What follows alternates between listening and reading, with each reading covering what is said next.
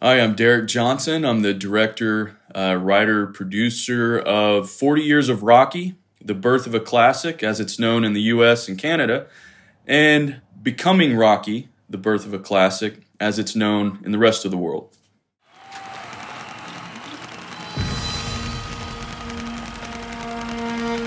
It was early in the morning on the streets of Philadelphia. It was freezing cold. And I just started to feel something welling inside. And they go, "Sly, are you ready?" I go, "I'm not, but Rocky is."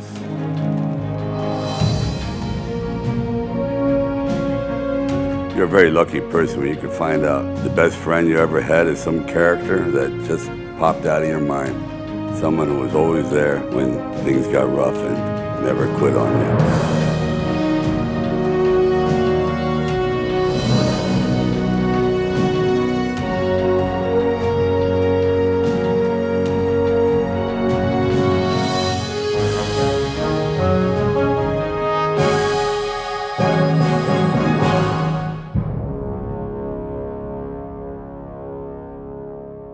That is the trailer for the new documentary about Sylvester Stallone and the making of his iconic film, Rocky. And this is Factual America. Factual America is produced by Alamo Pictures, a production company specializing in documentaries, television, and shorts about the USA for an international audience. I'm your host, Matthew Sherwood, and every week we look at America through the lens of documentary filmmaking by interviewing filmmakers and experts on the American experience. Subscribe to our mailing list or follow us on Facebook, Instagram, and Twitter at Alamo Pictures to be the first to hear about new productions, to find out where you can see our films, and to connect with our team.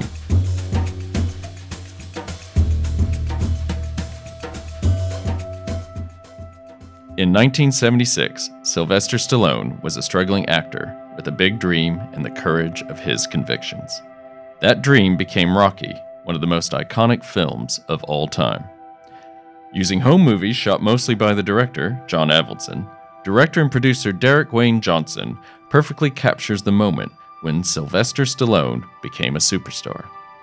40 Years of Rocky, The Birth of a Classic, as it is known in the USA and Canada, or Becoming Rocky, The Birth of a Classic, as it is known everywhere else, reminds us that while Sylvester Stallone is known for a lot of things, consummate filmmaker should be first among them. We caught up recently with Derek from East Texas. Not only does he give us insights on what it is like to work closely with Sylvester Stallone, but we learn how he too has chased his own dreams to success in Hollywood. Derek Wayne Johnson, welcome to Factual America. Hey, thanks for having me. Hey, so I understand you're in Texas. How are things there? I know it's been a bit hairy the last few weeks from what we're hearing. Yeah, the cases of COVID-19 are spiking here, but I'm in the country, so I'm kind of away from the madness, I guess. Yeah. But it's better than being in Los Angeles right now, where I've been for the past 6 years. I kind of dodged the whole COVID thing. Yeah, it's I guess it's mostly like the urban areas, but you're in East Texas, is that right? Right. I'm in the piney woods of East Texas with all the pine trees. Yeah. Sounds like a good place to ride out the storm. Absolutely. Yeah. Hey, so as we've heard the trailer and you've introduced, the film we're talking about is 40 Years of Rocky, The Birth of a Classic, as it's known in the USA and Canada. And for all our other listeners, Becoming Rocky, The Birth of a Classic. However you call it, it's narrated by Sylvester Stallone and was Best Short Documentary at the 2020 Beverly Hills Film Festival, back when we used to go to film festivals, I guess. So where can people watch this film? Where is it available? Well, in the US and Canada, it's available on iTunes, Amazon, Google Play, all of the standard digital platforms.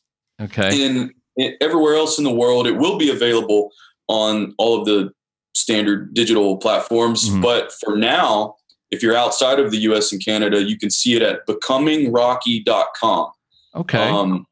And there's actually different languages for subtitles and whatnot. So it covers a lot of ground as far as the worldwide fans. I think that more than likely you'll get to see it at least with subtitles in your language, whatever that language might be. So it's a worldwide platform, and a lot of people are really, really digging it so far. Okay, excellent. And any idea if they want to go more traditional VOD?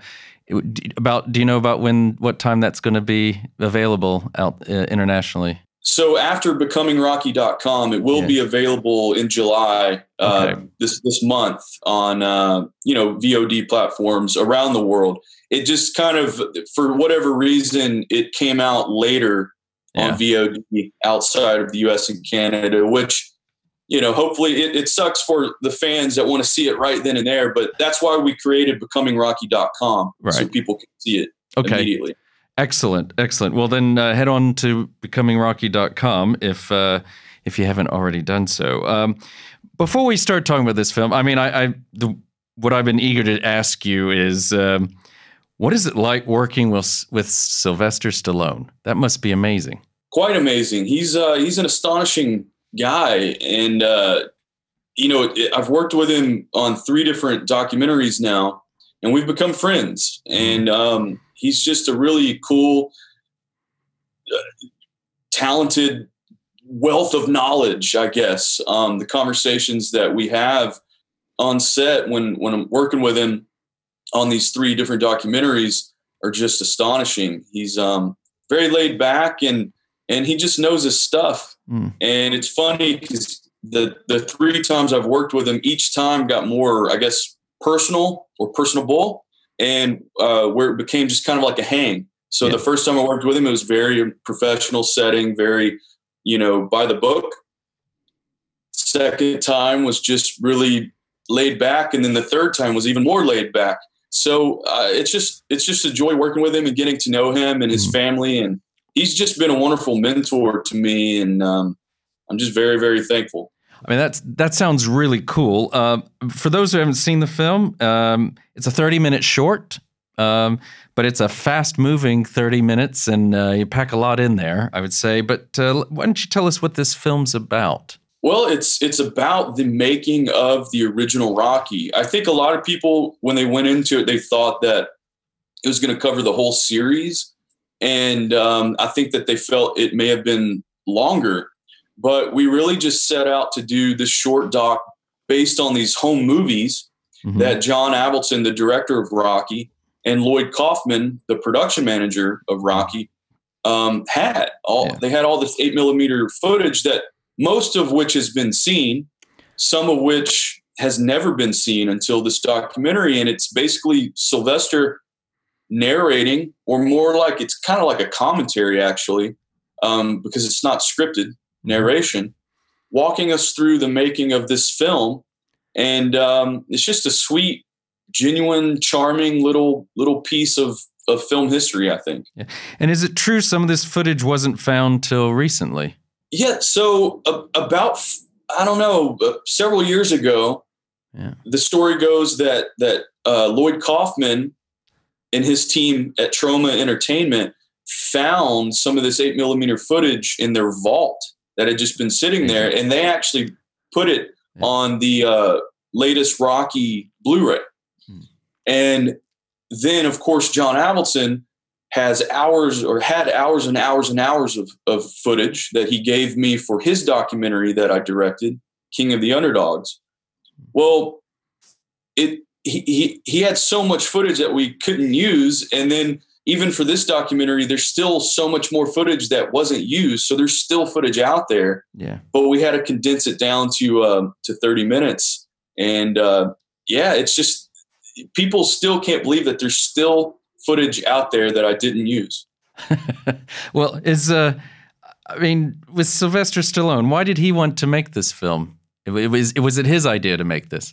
So it's a really cool story. I directed John G. Avildsen, King of the Underdogs, about the director of Rocky, who was a friend and mentor. And obviously Sly was in it.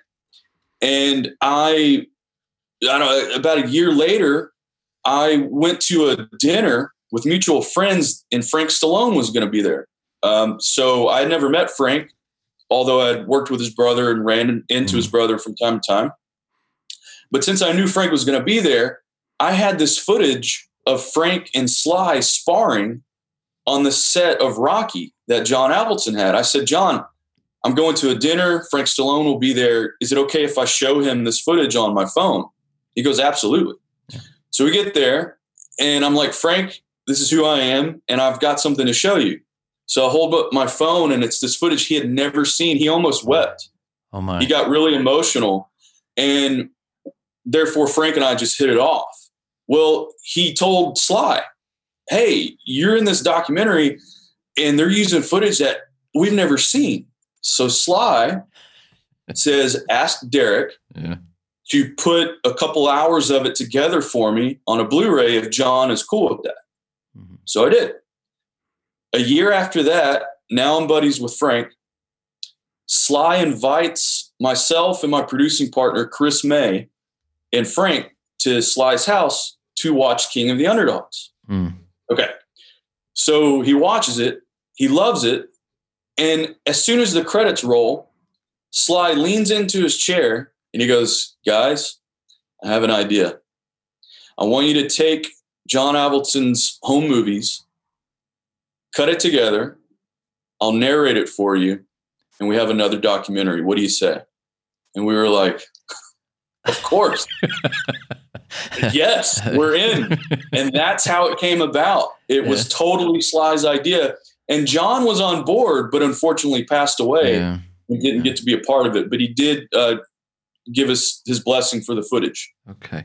And so that was my question, because if you get on places like Wikipedia and in IMDb, they say Sly handpicked you to do this. Is that? But this is how it all came about. It was the John Avildsen doc led to this discussion this evening at Sly Stallone's house. Right, and I guess handpicked is more like came up with the idea on the moment. Yeah. And what's interesting about that is we're there to show him King of the Underdogs that he's in. He comes up with the idea for 40 Years of Rocky, the birth of a classic. But we were going to tell him that night that we were also going to do a documentary on Frank. But because Sly came up with the idea for this documentary, Frank decided not to tell him that night because he didn't want to, you know. Yeah. And so Frank told him about a week later, by the way, they're also doing a doc on me. I just thought that was so funny. Well, since you brought it up, what was Sly's reaction to Frank telling him that you're also making a documentary about Frank? Oh, he was so excited for his brother. Yeah. He was like, yeah, that's awesome. You deserve it. Yeah. Let's do it. Yeah. And so it was just this crazy, it's fun watching those two brothers together. They're just funny. They're just funny guys. I think we'll talk a little bit more about that after the break. The Frank Stallone movie, and just in case people don't know out there, our listeners, Frank Stallone is Sly Stallone's brother, and that's a feature-length documentary unto itself. But back to this short about the essentially the making of Rocky. I mean, I think the story you just mentioned too about him seeing this film and then immediately having an idea. What I rightly or wrongly, have probably had the wrong impression about Sylvester Stallone, and maybe it's not unfair to say that a lot of us think of him as being Rocky or Rambo or these type of people. But what came out and what really struck me the most about these 30 minutes was how very intelligent he is and how eloquent he is. And I mean, the term that keeps coming up in my mind is the consummate filmmaker. And I never would have thought of for whatever reason, all the stuff we've had in the media and everything about him over the years, I hadn't really thought of him that way. What would you say to that? Well, you're totally correct. I mean, think about it. Over 40 years ago, all of a sudden we're graced with, hey, yo, Rocky Balboa. Yeah. And it sticks. And then it's John Rambo. And it's not like he's doing Shakespeare here. Yeah.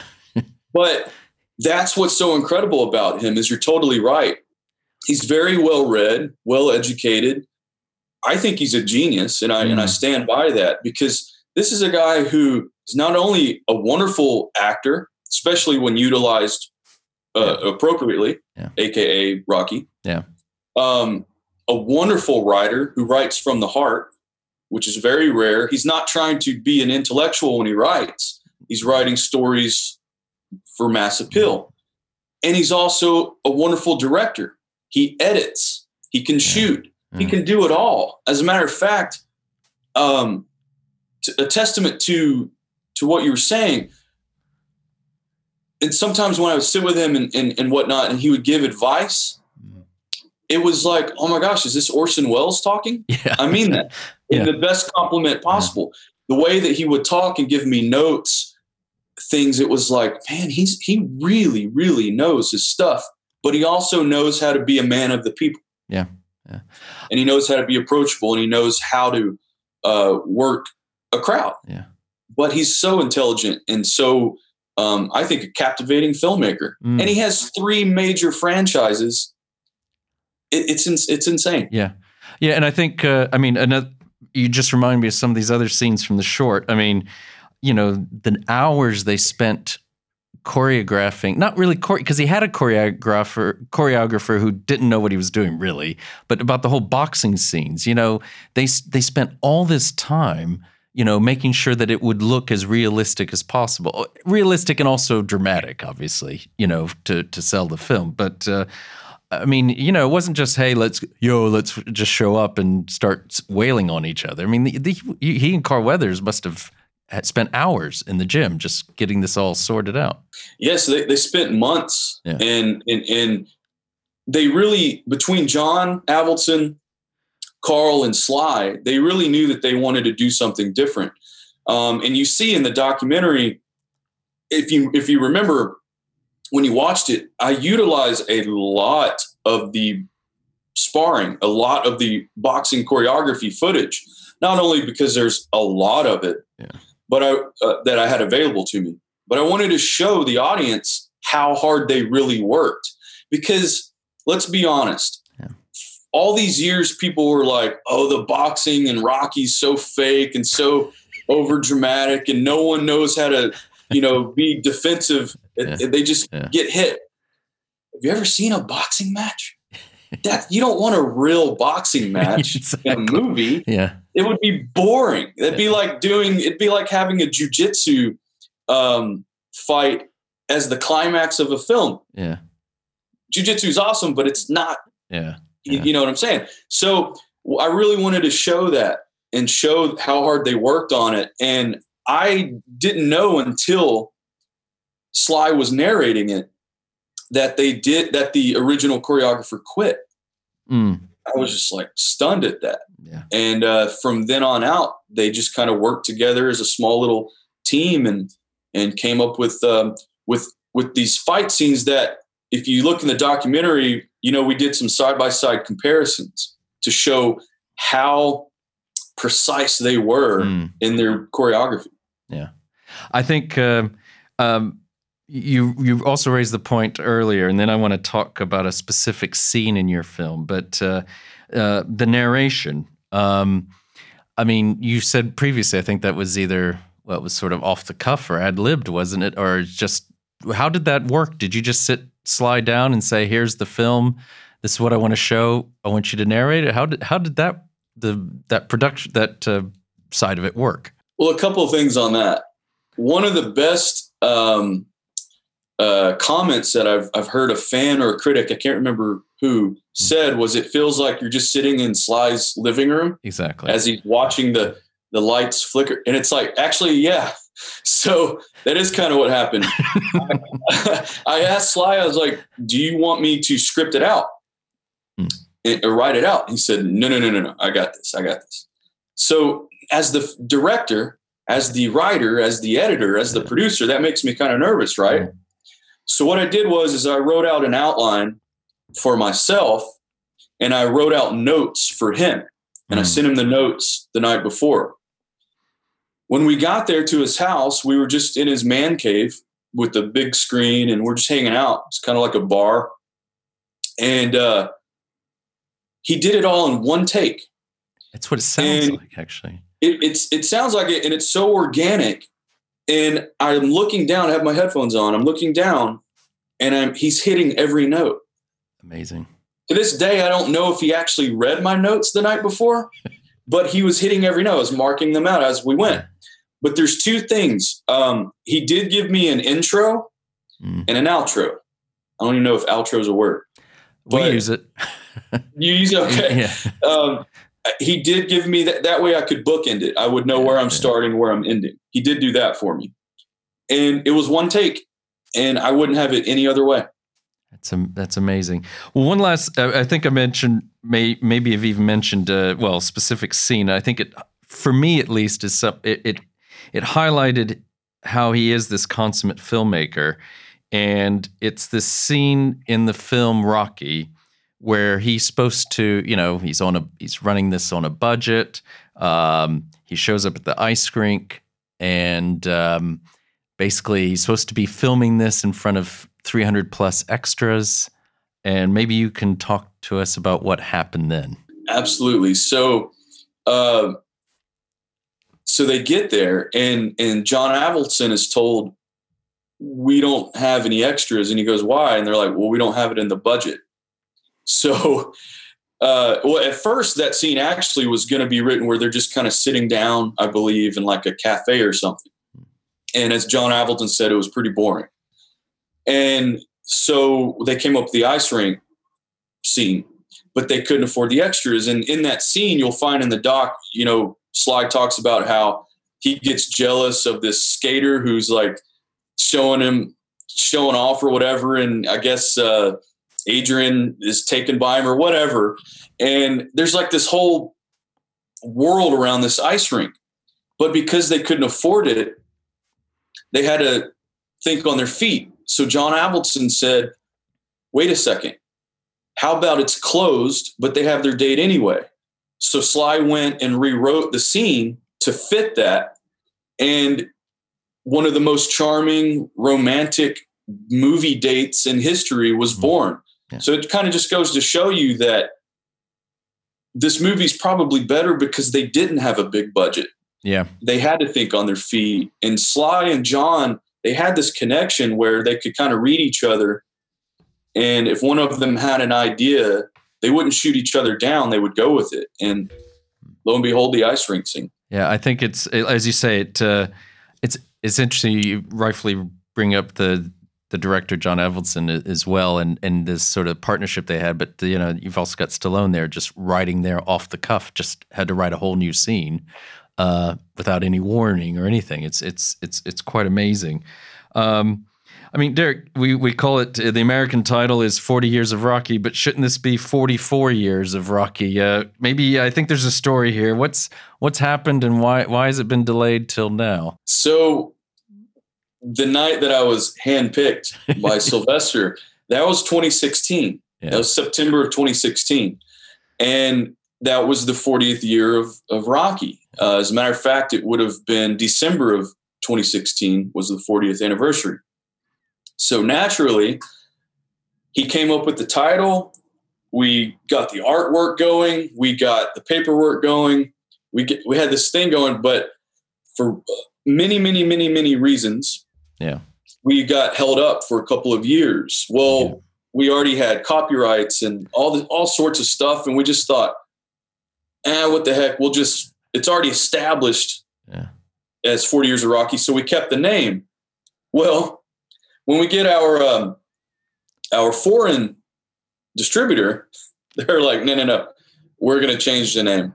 Yeah. Hence becoming Rocky, the birth of classic. And, a lot of people kind of give me a jab, no pun intended on that. But it was like, if they only knew what it took to get this thing out there, changing the name would have been horrendous, the paperwork. But yeah. Yeah. So, well, it doesn't. It hasn't affected the great reviews or anything like that. I think Stallone has a history of these films that had different names and different locales. I'm reminded of I've just thought of this. In his filmography, he's got the film where he played the goalkeeper in the POW camp. What was that?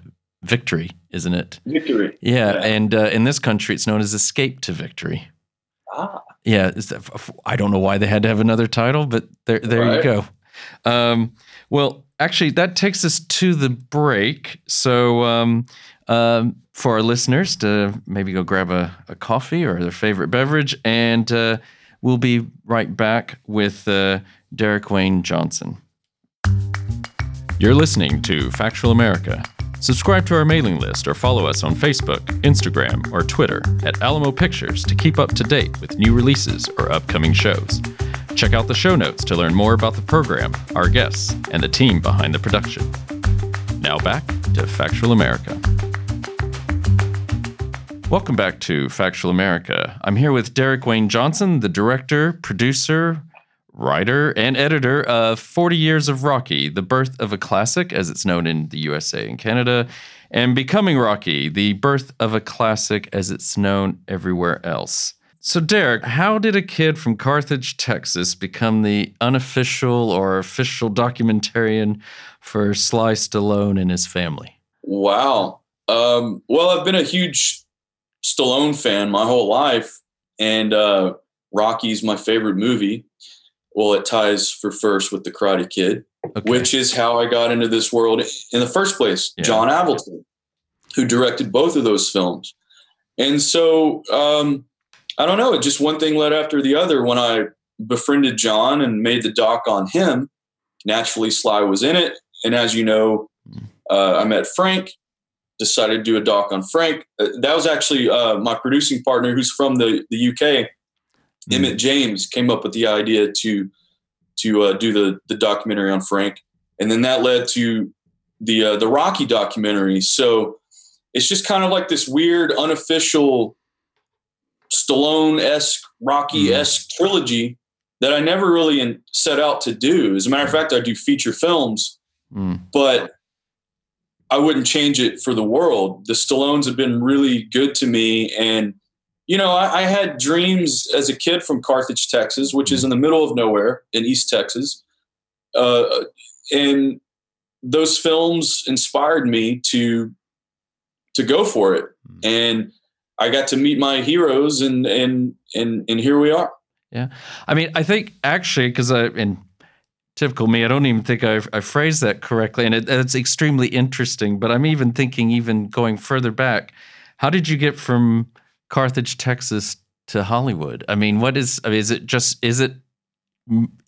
as simple as pursuing a dream and that, you know, and you got there? I mean, what inspired you as a child in terms of getting into filmmaking and then pursuing this path that you've taken that's taking you to the sofa in Sylvester Stallone's man cave watching a documentary? Well, my earliest memories are movies or have to do with movies. I've just been a fan of film my whole life and storytelling. And so I knew quite early that I wanted to make movies.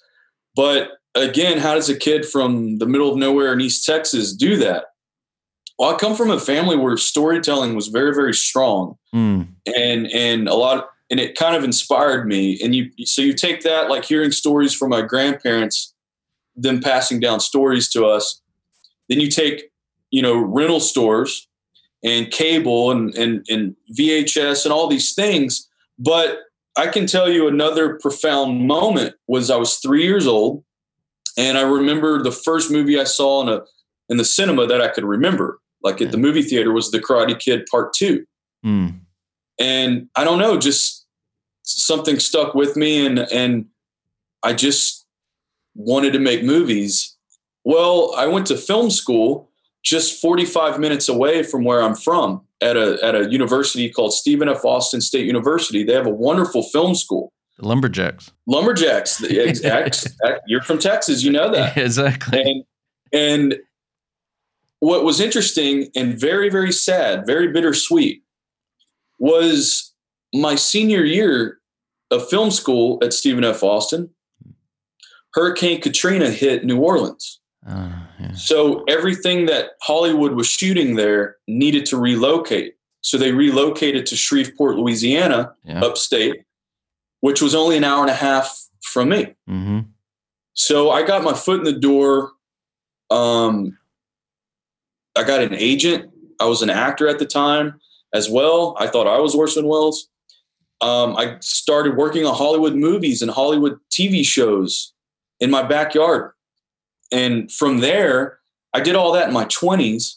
Yeah. I moved to Hollywood at 30. Yeah. And it was kind of like this bittersweet thing. But, you know, there was a really good film renaissance in Shreveport, Louisiana for about 10 years. That's amazing. I didn't know that. I mean, it makes sense given, unfortunately what happened with Katrina.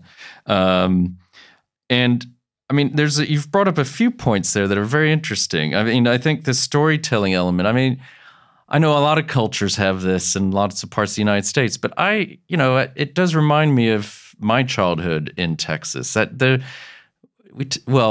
We Texans like to tell tall tales, basically, but there's a lot of that, isn't it? I mean, that's kind of there's something very uniquely Texan about that, I would say. Absolutely. And you being from Texas, you know, again, you know exactly what I'm talking about. It's like an oral tradition. Because also now everyone has a phone and internet and all that stuff. But, you know, when you're young, I guess my generation had VHS tapes and Nintendo. Yeah. And then storytelling, reading, you know, being around family at a table and hearing stories get passed down. It was very sweet. I'm glad that I grew up like that. Because nowadays at the dinner table, at family reunions, all of the kids are on their phone in the corner while the adults talk. So, there's something about the South, something about a rural area where if you have an artistic, creative mind, all you have is all the time in the world to express that, as opposed to being in the city. And I think that had a lot to do with it as well. Yeah. And then, as you said, you do feature films, you were acting. How did you get into documentaries? Well, you know, I always say this goofy thing, so I'll just say it. But okay. When I was a kid, I wanted to be Indiana Jones. When I was an actor, I wanted to play Indiana Jones. But then when I realized all along, I wanted to be the guy that made Indiana Jones. Yeah. So that's kind of how I explained my evolution. I was an actor, and I stopped acting probably 10 years ago or so. It was great because it got my foot in the door, and I got to express a lot as an artist, get a lot of emotions out and whatnot. But feature films was always where it was at for me. Well, I never intended to do documentaries, but I started watching documentaries a lot about 10 years ago. There were some really good ones, like The Kid Stays in the Picture, His Way, the Jerry Weintraub doc. Yeah. I Knew It Was You, Rediscovering John Cazale. Those were like really cool docs. And I was like, something's happening here. Yeah. Like, documentaries are getting really cool and really sophisticated. So when I befriended John Avildsen, I actually offered him a couple of scripts to direct because, like, this is my hero. The first script I sent him, and he goes, "Look, kid, I get a lot of scripts. All right, send me the script and a check for $1,000. If I like it, I'll direct it. If I don't, for $1,000, you have my word that I will script doctor each page for you and make it better." I sent him a check for $1,000 in the script. About 2 weeks later, he calls me. This is like Elvis Presley calling me. I mean, this is like huge. This is like Michael Jordan calling me. Yeah. And he goes, "Derek, get a pen and paper ready. Your script sucks. Let's talk about it." And for 2 hours and 45 minutes, he went over my script on the phone, then mailed it back to me with handwritten notes. The second time I offered him a script to direct, I flew out to California. I wasn't living there yet. I was about 29 at this time. And I met with him for about 3 hours, and I slid a script over to him. 10 minutes into it, he turned me down. So my heroes just turned me down twice. I'm out $1,000. I'm out a plane ticket, et cetera, et cetera, et cetera. So when I get home, I go, I've got to work with him. I've got to show him that I mean it, that I'm serious about filmmaking. And then it clicked. Hey, I knew it was you rediscovering John Cazale. Hey, the kid stays in the picture. His way about Jerry Weintraub, who produced Karate Kid. That's it. So I called John Avildsen. I said, hey, listen, I've been thinking. I really want to work with you. And if I can't make a movie with you, I want to make a movie about you. Yeah. And he goes, you want to work with me, kid? You're in. Let's do it. And that is how I got into documentaries. Wow. And that's the name of that film is John Avildsen, King of the Underdogs. Is that right? Yes. I must say I haven't had a chance to see it, but I will definitely search it out now. In a lot of ways, he's one of these unheard of, directors. Yet he's got a Best Director Oscar, all these things, and he's got these iconic films that he's a part of. But, yeah, that's one reason why I wanted to make a doc on him. Was that he was my hero, and it was like, wait, how come no one knows about this guy? Yeah, and then going all the way to 40 years of Rocky, the birth of a classic, or becoming Rocky, the birth of a classic. It's like, look what he did. Like, look at what he left us. Even Sly talks about in the documentary, the birth of the classic. He talks about like John annoyed me with this 8mm camera in my face all the time, but I'm glad he did because now we have this footage. No, it's great. I mean, it's amazing because he's this great director. He's got his little Super 8 running around. You'd expect maybe one of his kids to be doing that or something. But yeah, he's documenting everything. And Sly did admit he wasn't too happy about it, but thank goodness he did. I mean, you've got so we've already alluded to this. Some of your other projects, and basically you've got 2 that have come out in the same year.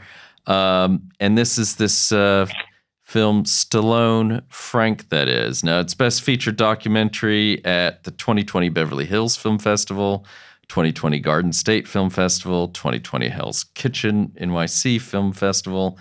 Maybe you can give us a little brief synopsis or basically give us a little trailer, since we don't have a trailer for that, and we'll be looking for this in the future. And if we haven't scared you off, maybe you can come back on and we can really dive into that film. But maybe give us a little background on Stallone, Frank, that is. Well, you definitely haven't scared me off. I hope I haven't scared you off with all of my crazy stories. But no. We want more crazy, the better. So we'll talk about that before the next time. Well, it's that Texas storytelling thing. Stallone, Frank, that is, which is a title Frank came up with, which I think is very clever. Mm-hmm. It's a feature-length documentary on the life and times of Frank Stallone. I laugh every time I say that because it's such a fun documentary. Yeah.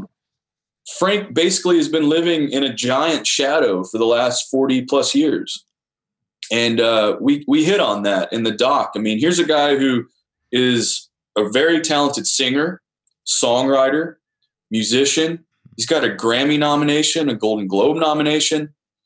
And yet you either don't know about Frank Stallone or you do.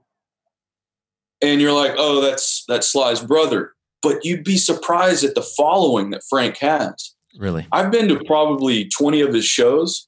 He sells out every time, and he's phenomenal. And I'm not just saying that because he's a buddy of mine. Yeah. And that I made this doc. I mean, I really, when I dove into this documentary, I was like, this guy, he's like, and Frank, this is a compliment. He's like a real life Forrest Gump, but that is intelligent in the sense that you're like, he did this. He was there for that. Wait, John Oates played guitar for him before Hall & Oates. Wait, Richie Sambora played guitar for him before Bon Jovi. And you just see like it unravel that this guy has just done it all. And yet here he is, almost 70 years old and still selling out shows. Yeah, it's very. I want to thank you for allowing me to have a sneak peek at that. I've watched it and I've thoroughly enjoyed it. I like everyone else. I just had this sort of Frank Stallone, always Sly Stallone's hanging on brother. Basically, unfortunately, that's the reputation he's had. But I think, and hopefully, we will get an opportunity to discuss it more another time. But I think one thing that comes off that is, first of all, the relationship. It's like all these great docs.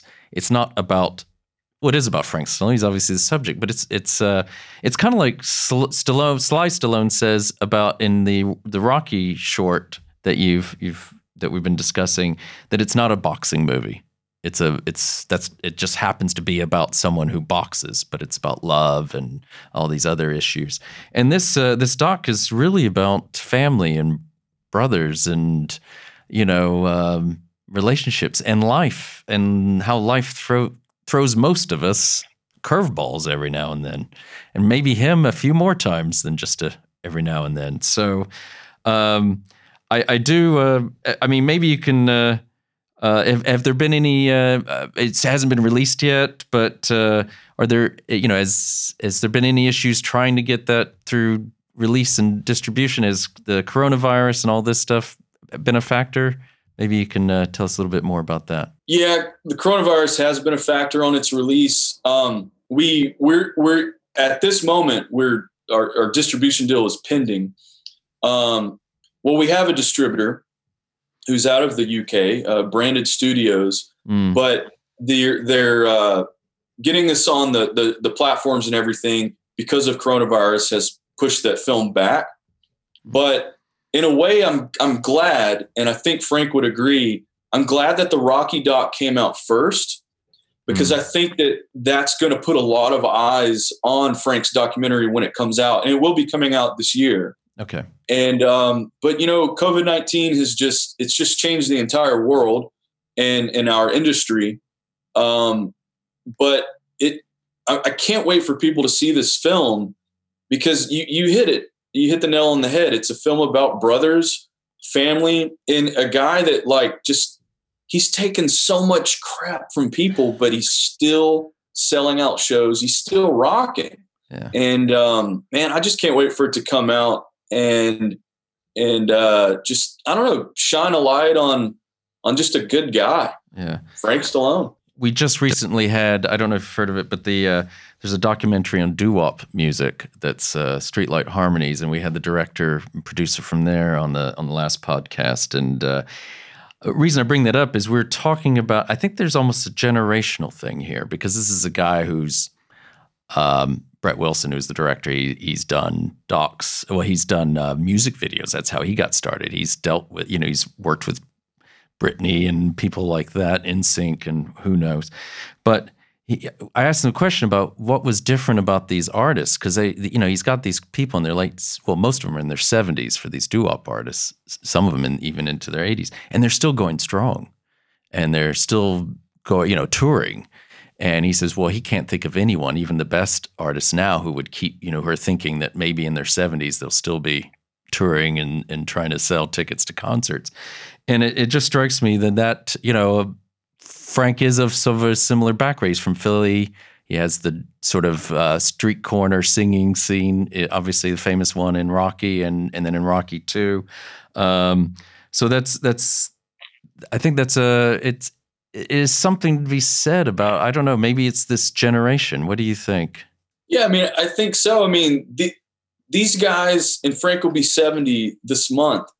These guys, they had to go out and work for it. Yeah. And this is pre-internet. This is, this is the vinyl era, radio, and they had to go out and they had to play. And you'll even learn in the Frank Stallone doc. I mean, I don't want to give too much away because I want to come back and talk about it. But, if you remember, he says that one night he played for a meal because he was starving. Yeah. I mean, are kids doing that these days? I don't know. I doubt it. But back then, I mean, that was a big deal. You had to eat, and in order to eat, you had to work, and they put in the work. So these doo-wop guys and these people from this generation, I mean, they're still going, and also that's real, genuine music. Yeah. No electronics, anything like that. These guys had instruments. They wrote songs. They went out. They performed. Or in the case of doo-wop, they may not have had instruments, but they knew how to write songs. And I feel like that generation just, it's kind of like in Frank's case, he's not like a hard rocker. He's before that. Yeah. It's very interesting. Yeah. And even Sly, they're not of that era. They're before that. Yeah. Like right before it. Yeah. Which is interesting because, you look at Rocky and you look at, and we highlight Frank's contribution to Rocky in The Birth of a Classic, where he's standing on the street corner with his band. I mean, Rocky is full of that doo-wop feel, that generation's feel. There's no hard rock in Rocky. And you actually learn about that in the documentary as well, that there was almost, I won't say who, but there was almost some hard rock in that film. There almost was. I won't say anything else about that. But yes, I was quite actually surprised who they almost had in the doc. So we'll keep it that as is. I mean, and then you were raising earlier, I mean, how COVID-19's affected everything. It's very interesting because, well, Alamo Pictures is someone who produces this podcast, and my own experience working with them as well is that there's this idea that all these VODs they're searching for content. Wouldn't it be hungry? The world should be your oyster. You should be able to get anything. But I'm hearing exact opposite. It seems to be taking people so much longer even to get stuff out there. Yeah, we thought the same thing. We were like, oh wow, like I mean, for streaming, like maybe VOD. VOD is probably dying out anyway. People don't want to rent or buy; they just want to stream. But so many people are at home; they are hungry for content. The thing is a lot of these companies, they had to send their staff home.